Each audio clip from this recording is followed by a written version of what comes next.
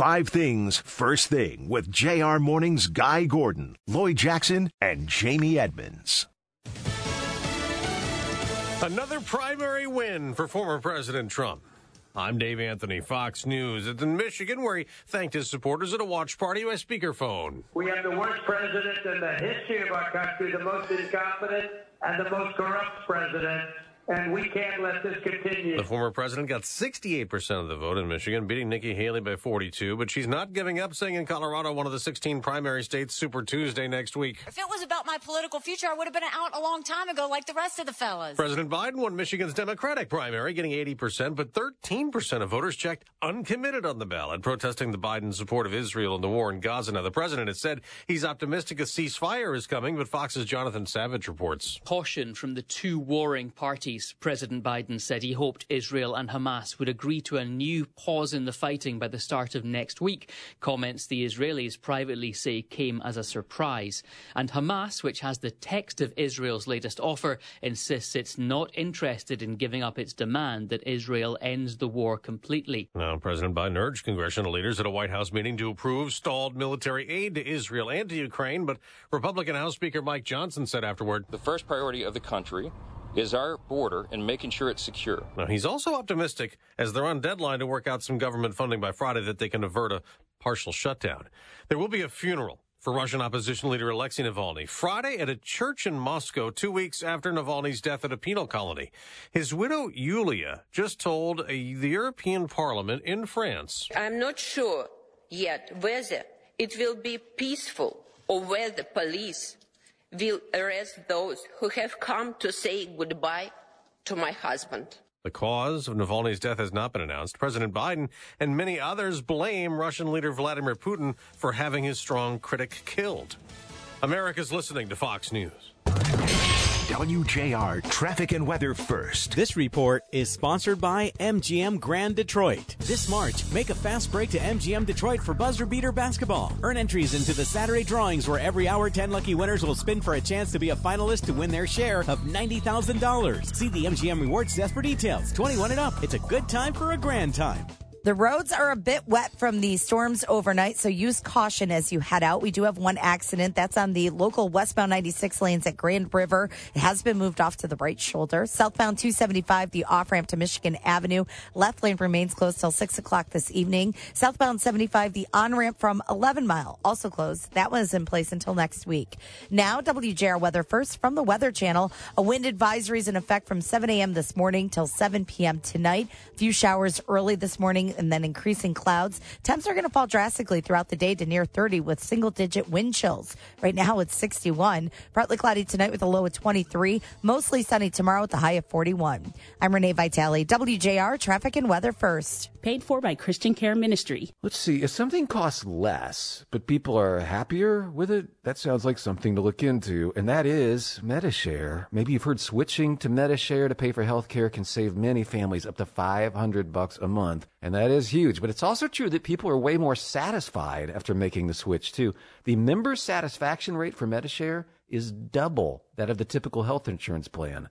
Double. MediShare works, too. It's been around for 30 years. Members have shared more than $5 billion of each other's bills. People love having telehealth and a huge nationwide PPO network. So, yeah, really, you can save a ton and like it better. Imagine being happy with how you're taking care of your health care. So if you're self-employed or part of the gig economy, or you just want a plan you're happy with, you can call right now. You'll get a price within 2 minutes. So see what you can save. This is a very, very smart use of 2 minutes. Here's the number you need. Call 855-51-BIBLE. That's 855-51-BIBLE, 855-51-BIBLE.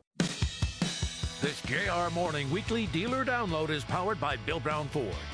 At Ford Motor Company Fund, they believe everyone deserves to progress in life. That's what drives them every day as they partner with community leaders and nonprofits to help meet the unique needs of under-resourced and underrepresented communities. As the philanthropic arm of Ford Motor Company, they co-create and invest in solutions to support communities across the U.S. and in more than 40 countries around the globe. Their work focuses on 3 impact areas: expanding access to essential services, education for the future of work, and entrepreneurship.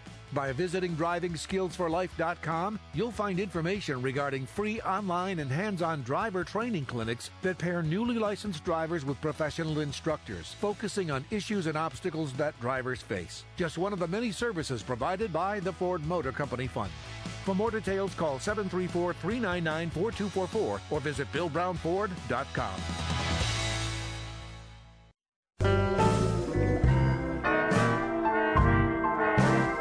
Thanks for listening to JR Morning with Guy Gordon, Lloyd Jackson, and Jamie Edmonds on 760 WJR, where Michigan comes to talk. Now, we're going to get Wednesday weather whiplash here on February 28th, 2024. We had a high of 73 yesterday. We're looking tonight could be around 21, 22 I'm telling you. Oh, my gosh. Wait 24 hours to go from summer to winter in Michigan. Oh, my Lord. So, yeah, it's going to be, I mean, we got kind of the February unicorn. 2 tornadoes, one north of Marshall, one in Genesee, still have yet to be confirmed by the National Weather Service, but they certainly saw the rotation and the damage on the ground. Nick Monticelli's up there for Local 4, and if you look at the damage, it certainly looks like there was tornadic damage there. So we'll wait to see what happened there. But our weird winter continues. Things not so weird on the political front. Went pretty much according to, I think, expectations. Let's start with the Republican primary, Jamie, where Donald Trump predicted on this radio station yesterday he was going to win by 80 points or thereabouts. It was about half that. Well, he had about 755,909 is the total I'm looking for. Total votes, percentage 68.2%. Yeah, wins by a 2-to-1 margin. That's certainly a big margin, but there is the question of Nikki Haley. She got 26.5% of the vote. Does that concern them going to the general? She's not growing. Okay, her, that 26% is not as smaller well as than she 40. did. Yeah, it's not the direction she needs to go. What was interesting there was enough bleed off that still 1/3 is a non-Trump vote. And so the question is, where do those people go in November? Exactly. And people still voting for DeSantis and Christie. Well, and 3% voted for uncommitted there, which is a no-Trump vote. Right. But 68% still impressive. We're headed for a rematch. This kind of locks it in. She's in for Super Tuesday. She must just have the money. She does, except the Koch brothers have now pulled the plug and at least moved it elsewhere. So we'll see after Super Tuesday where this goes. But, in South Carolina, we saw 60% of her vote say we're never voting for Donald Trump. That's a problem. You look over in Kent County, she got 34% of the vote. For a Republican to win statewide, you've got to have a commanding lead in Kent County, in Oakland County, and you really have to perform huge in Macomb. Yeah. Trump did that yesterday. But in Oakland County and Kent County, there are some warning signs there, similar to what there was in 2020, where he underperformed in Macomb. Didn't lose, but underperformed there compared to 2016. We'll see where it goes. Meantime, Joe Biden's uncommitted. Yeah. They kind of were looking at 10% as their goal, right? Yeah, that's right. And primaries held that added significance as Michigan kicked off the primary season for the key battleground states. Notably, a movement urging Democrats to vote uncommitted gained traction, reflecting dissatisfaction with Biden's response to the Gaza crisis. Despite Biden's strong showing with 81% of the vote, around 13% opted for uncommitted, signaling significant discontent. Now, the movement may spread to other states, with organizing efforts underway in Minnesota and Washington. For the Biden campaign, the challenge lies in addressing concerns over his Gaza policy and mitigating any perceived loss of momentum, particularly as the conflict persists. Now, Biden thanked every Michigander who made their voice heard in a statement last night after his projected primary win. He did not directly acknowledge the uncommitted protest campaign against him, though he said exercising the right to vote and participating in our democracy is what makes America great. Now, for Trump, roughly 30% of Republicans who voted either for South Carolina Governor Nikki Haley or on the GOP's uncommitted line, well, might be a little bit more difficult to parse, though it's his third presidential nomination in 3 tries, could be clinched in a few weeks. The fact remains that a sizable group of Republicans are either firmly opposed to him or they still need to be won over, including in a state that he won just by a sliver guy in 2016 and then lost to Biden by roughly 150,000 votes 4 years later. Nevertheless, we had on the Republican side, 15, 16 delegates that are going to be determined by this primary yesterday. The lion's share will be determined in a March 2nd get-together. Question is, which get-together? Which get-together? Christina Caramo is out. The judge ruling in Kent County, Joe Rossi ruling that she was ousted, and she was ousted legally, that they followed the bylaws, so that Peter Hoekstra is the legitimate chairman of the Republican Party in the state of Michigan. She called it grossly unfair and left the question open whether or not she's still going to hold this March 2nd. I mean, if she does, it is a rump convention, right? It is not a legitimate convention. Right. She also doesn't hold the checkbook anymore. So if you're Huntington Place, she says, I haven't, we haven't decided yet. Well, circumstances are kind of deciding for you. Yeah, if you don't have the loot to do it. Also, it's Wednesday. I mean, just logistically. Yeah. So, I mean, I would hope that at some point, this is someone who has never acknowledged losing the Secretary of State's election. I don't know to what degree she will concede here. But at some point, you have to say, look, as a party, we need to unify and we need to be in one place on March 2nd. We'll see what she does in the next couple. And we'll be talking throughout the morning. We've got Debbie Dingle. We've got Jason Rowe coming in and others to kind of give us some analysis.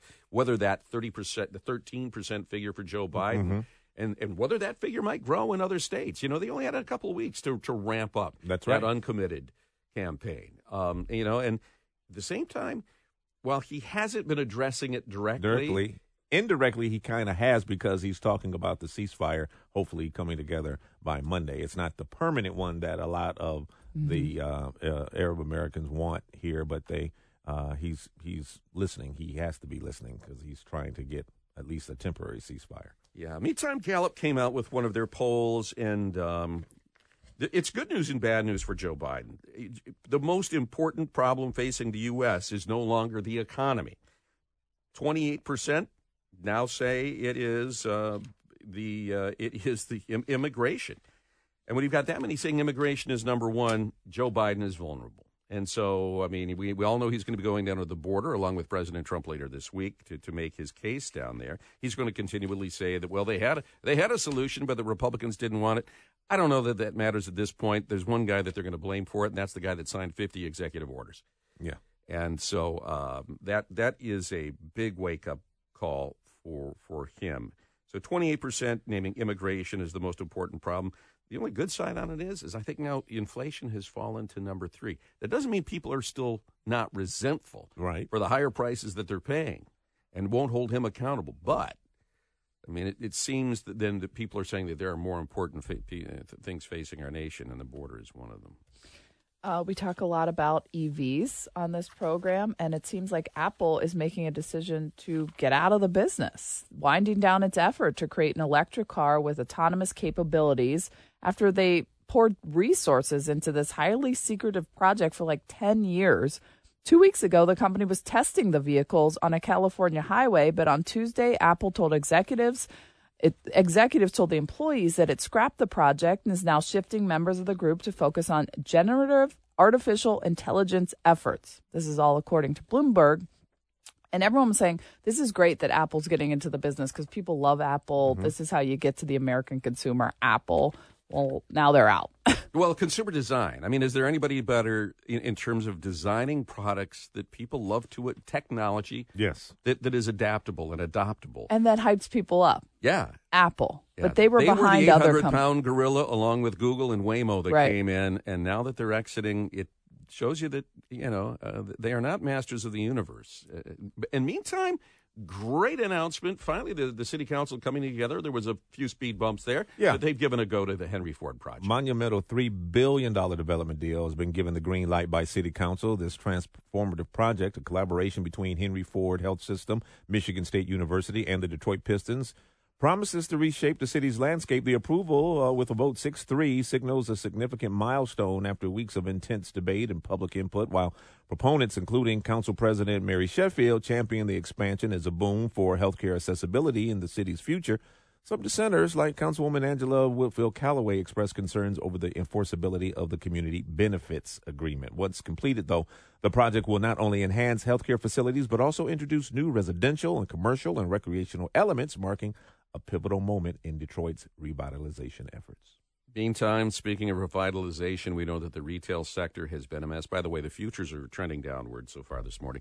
But Macy's closing 150 stores, and that just kind of hits your heart because that's the old Hudson's line, right? It is, but they were talking about maybe opening some Bloomingdale's in some of these. And I had said, it needs to be something downtown. I would love to see this downtown, a department store downtown, but it has to be something that's not at the mall.